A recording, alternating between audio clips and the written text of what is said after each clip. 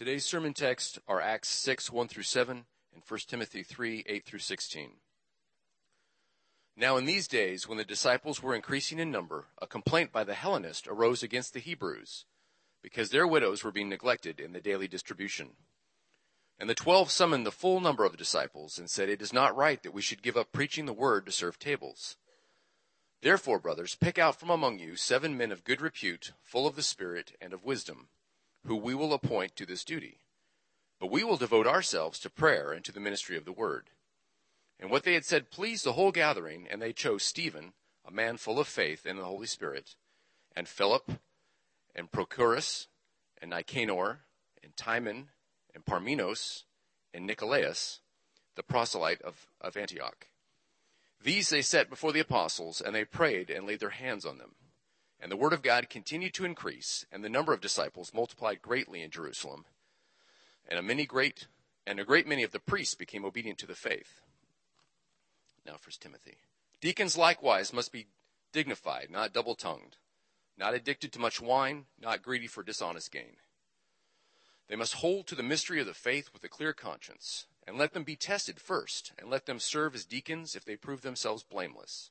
Their wives likewise must be dignified, not slanderers, but sober-minded, faithful in all things. Let deacons be each the husband of one wife, managing their children and their own households well. For those who serve well as deacons gain a good standing for themselves and also great confidence in the faith that is in Christ Jesus. I hope to come to you soon, but I am writing these things to you, so that if I delay, you may know how one ought to behave in the household of God, which is the church of the living God, a pillar and buttress of the truth. Great indeed, we confess, is the mystery of godliness.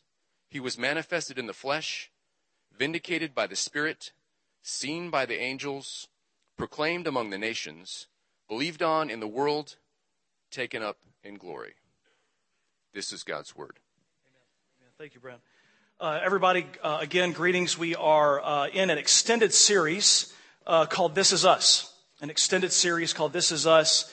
And the goal of this series is to fully acquaint us and cast vision for what we desire to be as a church, what brings us together as a church, our shared values, our shared hopes, and our shared dreams for what God can do inside of these walls, metaphorically speaking, and then outside of these walls in our city through our church. I'm going to go ahead and tell you that our aspiration, one of our aspirations, but maybe our chief aspiration, is that we become the most caring church you've ever interacted with. That's what our desire is. We want to care for you well, really well. But there's a catch with being the most caring church you've ever heard of. The catch is this. In order for us to accomplish that, we all have to care. We all have to provide care. We all have to give care. Once we fashion ourselves as consumers of care, we will cease to be a caring church. There can't be only a demand to receive care. There must be an inner compulsion to give care. If we don't have in what I just listed, the inner compulsion to give care, we are going to be a really, really selfish church. We don't want to be a selfish church. We want to be a church that glorifies Jesus and brings joy to all people. We want to be that kind of a church. And we think that can be done partly through being really, really caring. Today, I'm starting a 2-week mini-series inside of our overall series on the subject of deacons. Deacons. For the first time in a long time, we are going to be establishing formally next week our own deacon ministry at this church. For a long time at our church, deacons were trustees of our assets and our property and our money.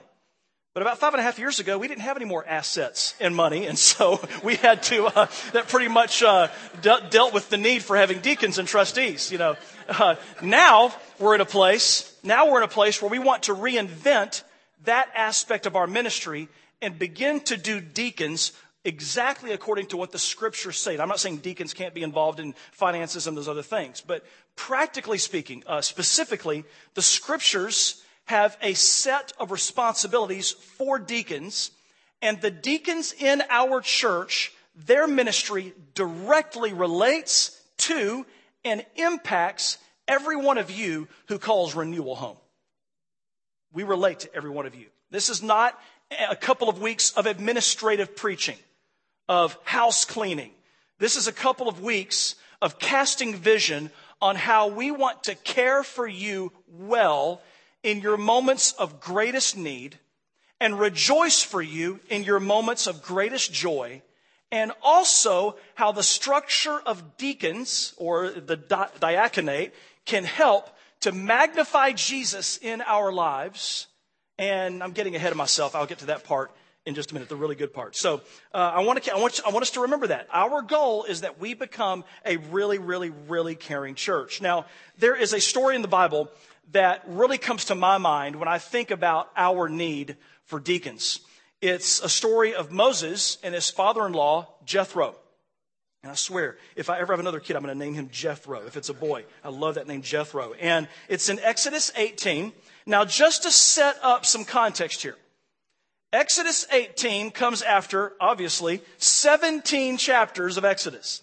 And in those first 17 chapters of Exodus, it has been a fast-paced, fast-moving story. God appears to Moses at the burning bush.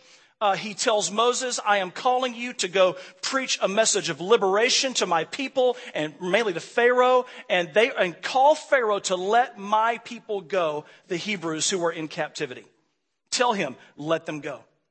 And for, 12 or 13 chapters, what we see is one plague or one judgment after another being unleashed on Pharaoh and Egypt because he refuses to let God's people go into freedom so they can be formed into God's worshiping community that will bring the blessings of the gospel to the whole face of the earth. He refuses to let them go. And so God unleashes these terrible plagues on Egypt, and then on their way out of Egypt, they've already plundered the Egyptians. God said, go to all your Egyptian neighbors and say, hey, can I have all of your money? And they will say yes. And they're like, okay. And so they went and said, can we have all of your money? And they just started handing over jewels and all that kind of stuff, their treasures. And they left Egypt and they crossed miraculously the Red Sea. And then after God finally deals with the Egyptians who were chasing them into the Red Sea that has become dry land in front of them, they find themselves on the other side of the Red Sea in the Arabian Peninsula. And for the first time, it dawns on them, wait a second. We don't have any houses. We don't have any food. We don't have a formal military. How are we going to protect ourselves? Where are we going to get water? And then God, for the next few chapters, takes them through faith tests where he miraculously provides food and water for them, such as Moses. He told Moses, strike the rock, and then water began to gush out of this rock. Enough water, apparently, that it nourished, it says 600,000 men. So there was probably around 1 million, 2 million people in total that God nourished when Moses struck the rock with his staff. It's an incredible, fast-paced, fast-moving story. And then we hit the brakes when we get to Exodus 18, because all of a sudden the people are living together in the wilderness. They don't know how to get along. They're fighting. They're in strife. And they all start coming to Moses saying, Moses, here's my issue with this person. Here's my issue with this person. Tell us what to do. Moses feels overwhelmed by this. Overwhelmed. He needs to learn how to give out justice to this new community and care for them well. But he doesn't know how. And this is what Exodus 18, verses 17 through 23 says. I love this. Moses' father-in-law, who is not a Hebrew who worships Yahweh, the God of the Israelites. He's a person who is not. You would consider him maybe a pagan. And he says to Moses, what you are doing is not good. You and the people with you will certainly wear yourselves out, for the thing is too heavy for you. What thing? Constantly ruling and adjudicating issues of strife between people. Constantly having to do that. It's too heavy for you. You're not able to do it alone. Now obey my voice. I will give you advice, and God be with you. You shall represent the people before God and bring their cases to God. And you shall warn them about the statutes and the laws that he's about to give Moses over the next few chapters. You shall warn them about these statutes and laws and make them know the way in which they must walk and what they must do. Now remember, the Israelites have been in Egyptian captivity for 400 years. They had a faint memory of who their God was and who their ancestors were, Abraham, Isaac, and Jacob, but it was really foggy. And they needed to be brought out into the wilderness so that God could reform them and shape them into his redeemed, saved people. That was Moses' responsibility as the leader of Israel, to be the mouthpiece of God that would establish them in the Word of God and reshape them as a renewed people. And so that's what his responsibility was. Let's see. So, verse 21, moreover, look for able men from all the people, men who fear God, who are trustworthy and hate a bribe, and place such men over the people as chiefs of thousands, of hundreds, of fifties, and of tens. And let them judge the people at all times. Every great matter they shall bring to you, Moses. But any small matter they shall decide themselves. So it will be easier for you. And they will bear the burden with you. If you do this, God will direct you. You will be able to endure. And that's my favorite part of this. You will be able to endure. And all this people will also go to their place in peace. That's another really good part. That the leaders endure and that the people live in peace. That the leaders may endure and the people coexist, live together as a community in peace. Now, I know this is it's not at all a deacon text, but it does address the burden that many pastors bear, which is, and here's the burden that a lot of pastors bear. And I don't say this with any malice. I don't say this with any malice in my heart or meanness, or I'm not pointing this statement at anyone. This is you ask any pastor if this is true about their ministry and the expectations put on them, and the vast majority will say yes. And the pressure and the burden that many pastors live under is this: to be emotionally and physically present in every single person's troubles. To be emotionally and physically present in every single person's troubles. Now, I'll tell you, I wish I could. The problem is that no human being has the ability to do that. Only Jesus does. Only Jesus can do that, the perfect man. And even then, Jesus knew his limitations, which is why he ascended to the right hand of God and sent the Holy Spirit, who is omnipresent. Jesus, in his bodily form, could not minister to every saint that would come to faith in Christ. He couldn't. Not in his bodily form. But in his spiritual form, the Holy Spirit. Paul says in Galatians, he refers to the Holy Spirit as the Spirit of Christ. The Spirit of Christ ministers and comforts and brings peace and conviction of sin. All those wonderful things. Leads us in truth, every one of us who calls upon the name of Jesus. Every one of us. But interestingly, the Spirit isn't enough. I'm not saying the Spirit doesn't have the ability to minister to everyone. I'm not saying that the Spirit has some sort of limitation on his power when I say he's not enough. It's a limit that God put on himself, because even though the Holy Spirit could come and minister to each one of us where we are by ourselves, God somehow, a professor once used the term divinely anointed limitations in a class that I was sitting in. There are divinely anointed limitations that God has embraced. Why? Because his plan isn't just to give each of us individually peace. His plan is, just like the Israelites in the wilderness, to establish a community of saints that loves one another and is devoted to one another and is an example of what the kingdom of God looks like to everyone else in the world. And so in order to pull that off, it can't just be me and the Holy Spirit in my Bible. It's got to be me and the Holy Spirit in my Bible and you. God uses you to minister to me, and God uses me to minister to you. That's just the way it is. That's just the way it is. So God has divinely orchestrated the ministry of deacons for a particular purpose. It's to bring relief to leadership and make sure that the people of God are ministered to well. And that's the goal behind all of this. It's not to, give me more video game and nap time during the week. I know all y'all think that's what I do during the week. So it's not that. It's not that at all. Once I got through every version of Angry Birds, I was like, what's the point of life?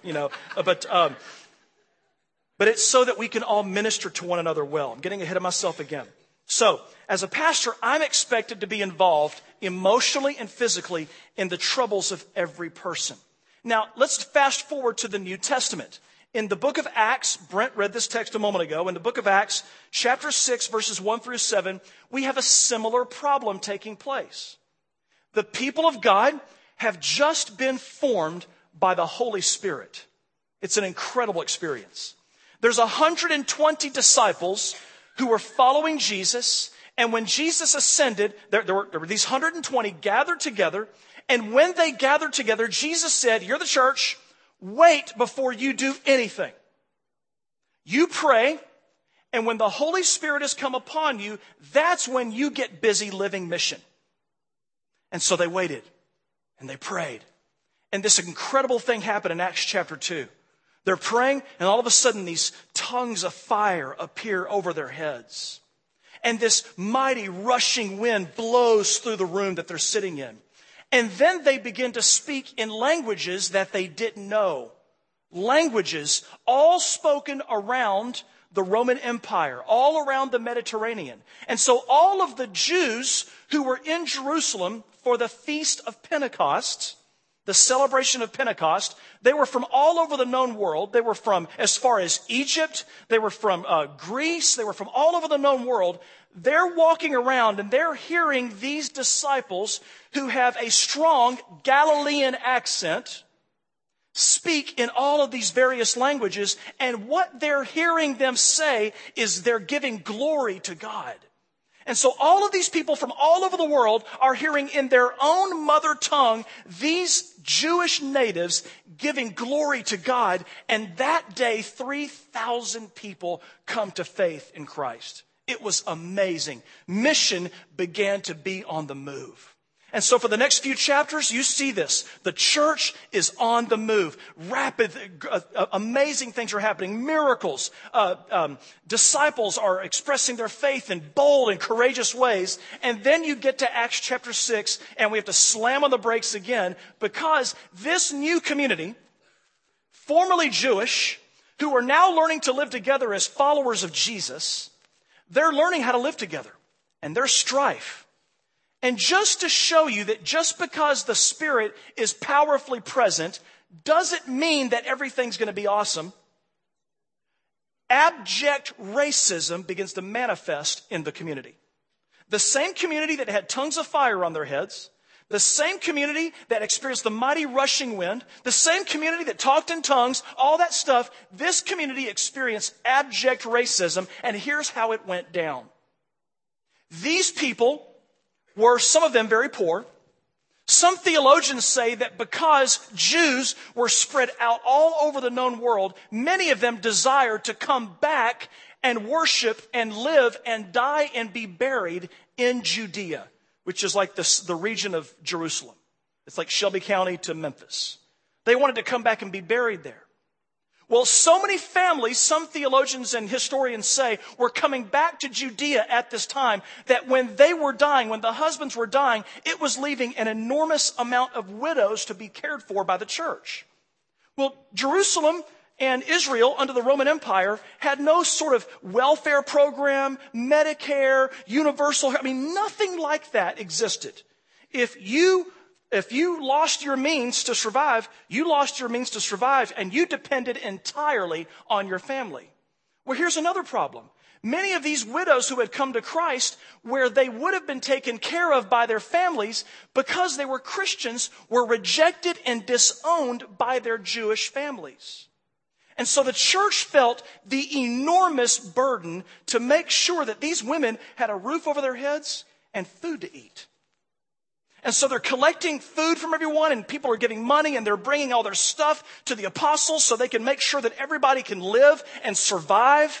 And as they're doing this, and as these goods and assets and food are being distributed, there are people who are intentionally not giving food to the women, the widows, who are Jewish nationals. They're overlooking the Greek-speaking Jews. These are people who are not ethnically Jewish. These are people who came to Christ and became proselytes to Judaism, converts to Judaism. And when they became converts to Judaism and they began to intermingle with ethnic Jews, they were looked down upon as not being as legit as the rest of the Jews. And so they were neglected. They were neglected. And the apostles had a big task in front of them. We've got to make sure that we preach God's word, that we pray, that we proclaim God's word. We don't have time to wait tables and deal with this kind of silliness and this selfishness. And so they decided, here's what we're going to do. We're going to raise up 7 dudes. And these guys have to have a good reputation. They've got to be full of the Spirit, full of wisdom. And these dudes are going to make sure that these ladies are going to be served. Now, it doesn't specifically use the word deacon in this text in the original language, but it's possible, it's probable that this is where our understanding of deacons comes from. This is the first iteration or the first time deacons functioned in the church. It was to make sure that people were cared for. It was very pastoral. It was very pastoral, but in a physical sense. They made sure that their needs were being met. Leaders of the church must be devoted to prayer and the teaching of God's word. That doesn't mean that leaders should not be rolling up their sleeves and visiting the hospitals and spending time with people when they're hurting. I like the model that we saw in Exodus 18. Moses and his leaders functioned and ruled and led in some of the weighty, more hairy matters that they had to deal with, the heavier matters, the big matters. But then they had people below them at different levels who could lead the people and minister to the people. And that made sure that the whole community of saints was spiritually nourished. This is the same type of structure that we need in our church. Because I really do believe that our church is going to grow. I really do believe that. I do. I believe that. God has taught us a lot in our wilderness over the last 5.5 years. And when I say wilderness, I don't use that in a negative sense. The wilderness is where God fashions his people. It's where he reforms them and reshapes them so that they look more like him, so that when they go into the promised land, they really do represent God as image bearers. I see the last 5.5 years over at Ridgeway Middle School as a beautiful wilderness for our church, shaping us and helping us to understand who we really are so that as we root down in East Memphis and minister to the various suburbs and the parts of the city that are hurting, either hurting with affluence or hurting with poverty, we know who we are and we minister well and we minister deeply. This is one reason why I want our church to be the most caring church you've interacted with. Too many people who've come to faith in Jesus love Jesus, but they don't like the church. They went and interacted with the church and they couldn't connect. They didn't feel loved. They didn't feel pursued. They didn't feel valued and validated. I want people to feel that at our church. Now, I can't make that happen, but I can sure pray that it'll happen and call all of us together to work toward that end. But I'm powerless in making that happen beyond prayer and proclamation. I need you to own this with me and our elders. I need you to own it too. So these men were appointed for that. Now, at this point, I'm going to ask us all to embrace humility. Humility. And I'm going to start with me.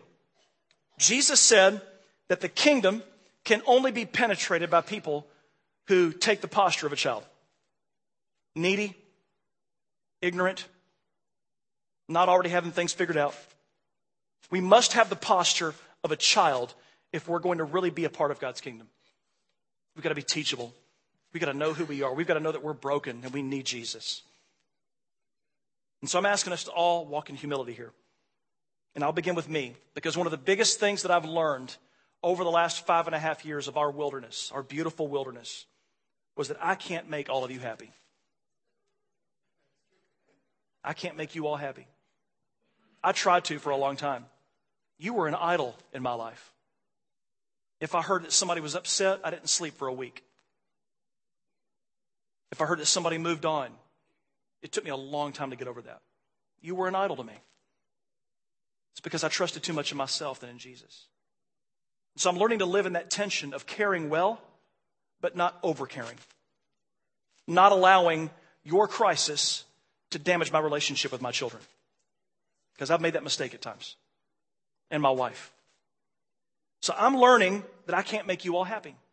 I don't say that tongue in cheek. I really can't. And that's been a hard lesson for me to learn. I'm learning that I cannot do what only the Holy Spirit can do in your life. I can't do that. Or what the church is supposed to do in your life. What the church is supposed to do. Because the reality is that nowhere in the scriptures do you see text, you see verses where it says that in every member's crisis, the pastor has to go there. The pastor has to be a part.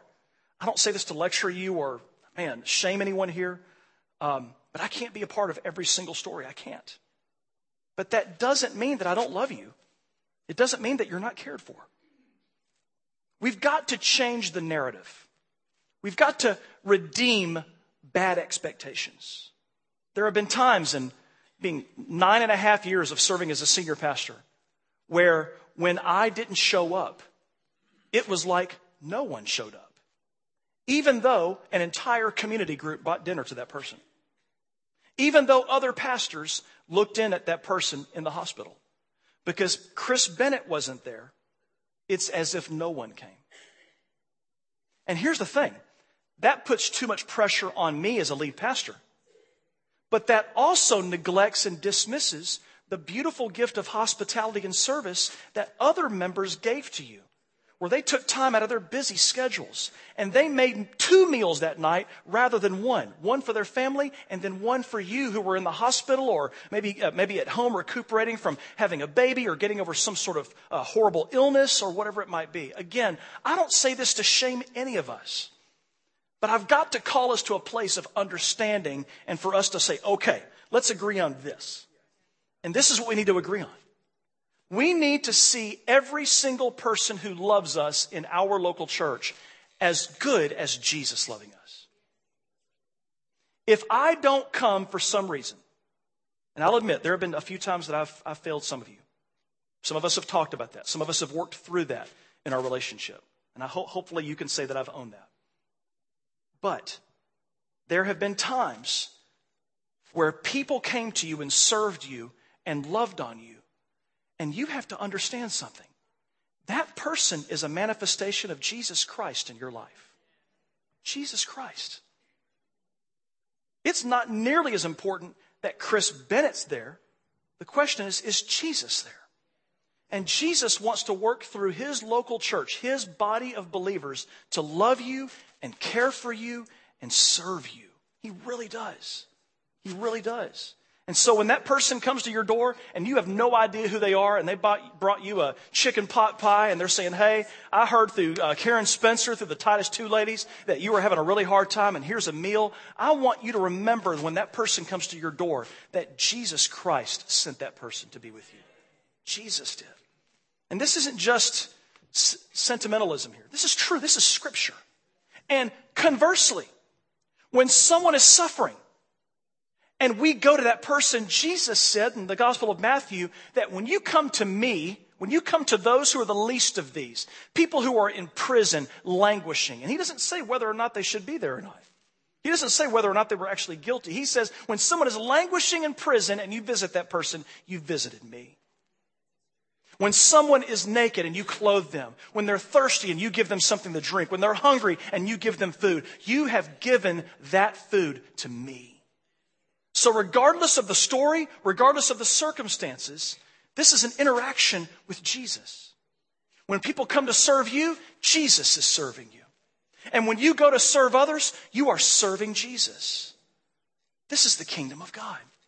We want to do the Jesus stuff really, really well at our church. We really do. And so you need me to be humble and admit that I can't be a part of every story.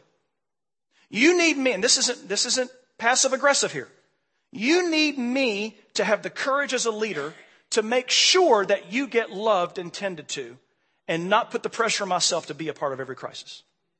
You need me to do that so I can be a good pastor. And we need you as the body of believers. We need you to humbly give us that gift. We need you to humbly accept the love of brothers and sisters who may not have the word pastor in front of their name. We need you to accept that. Clarence, I don't know why I just looked at you when I said that, but I didn't mean that for you. Just wanted you to know that. So,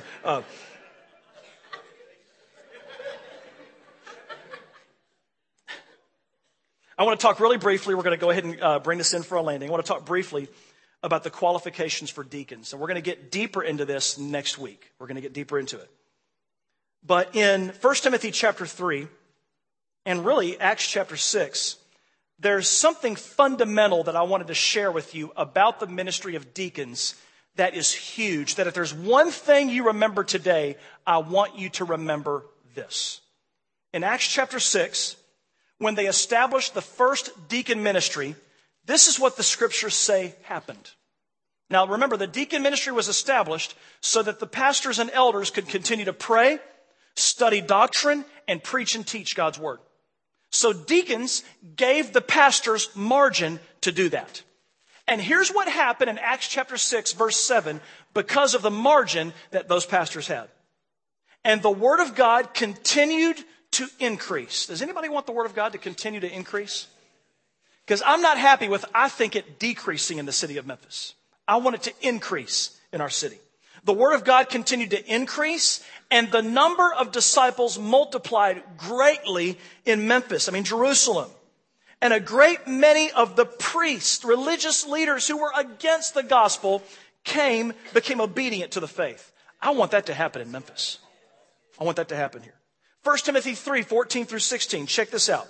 After Timothy gives all of the requirements, Paul gives all the requirements to the pastor Timothy about what is required, what standards are required for a deacon. This is what Paul says. I hope to come to you soon, but I am writing these things to you so that.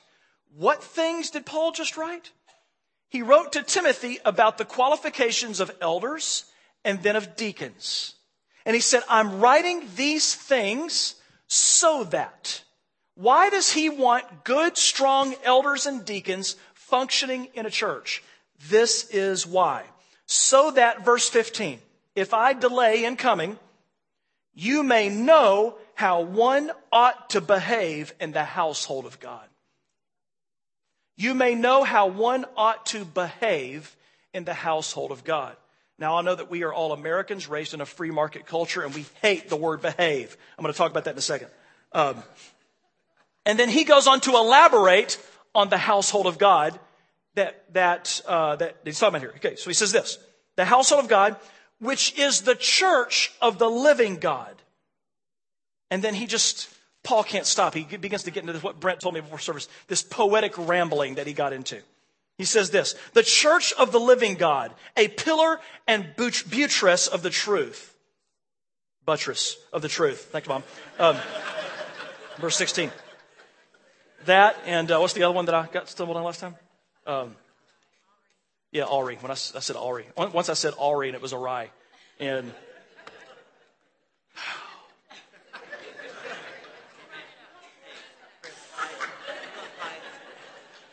at least I don't say height. You're right, Jeremy. So, okay, all right. But that was one of my low spots in ministry when I said Ari. Which is the church of the living God, a pillar and whatever of the truth. Great indeed, we confess, is the mystery of godliness. Now, when the scriptures speak of the mystery of godliness, it's not a mystery to the church. It's not like we got something else to figure out. The mystery of godliness, he says, is this, that Jesus was manifested in the flesh. The mystery of godliness is that Jesus was vindicated by the Spirit.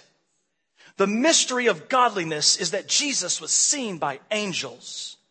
The mystery of godliness is that Jesus was proclaimed among the nations. And the mystery of godliness is that Jesus was believed on, is believed on in the world, and taken up in glory. Vindicated through his resurrection. That is the mystery of godliness. So when we talk about behaving, This is what we mean in the text. First, here's what we don't mean. That good Christians act this way. That's not what we're talking about here. That's bad teaching. People in church for the ages have heard too many, you should do this and you should be that, without any why. Here's the why. Here's what good behavior in the church is based in. This isn't about acting right. This is about something far greater, my friends. This is about the kind of community that God desires to emerge in our local church.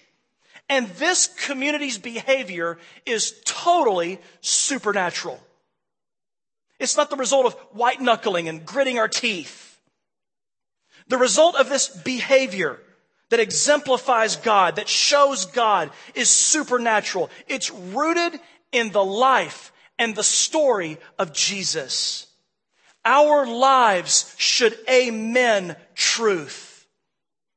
And he lists a confession, probably an ancient confession that the church all repeated, that justified text at the end of that verse. It's an ancient confession more than likely. We confess the mystery of godliness that's been revealed to us, the church, so that others can know the mystery of godliness and come to know life, real life in Jesus. Jesus, what Paul is saying, is the source of our godliness. The person of Jesus. The person of Jesus.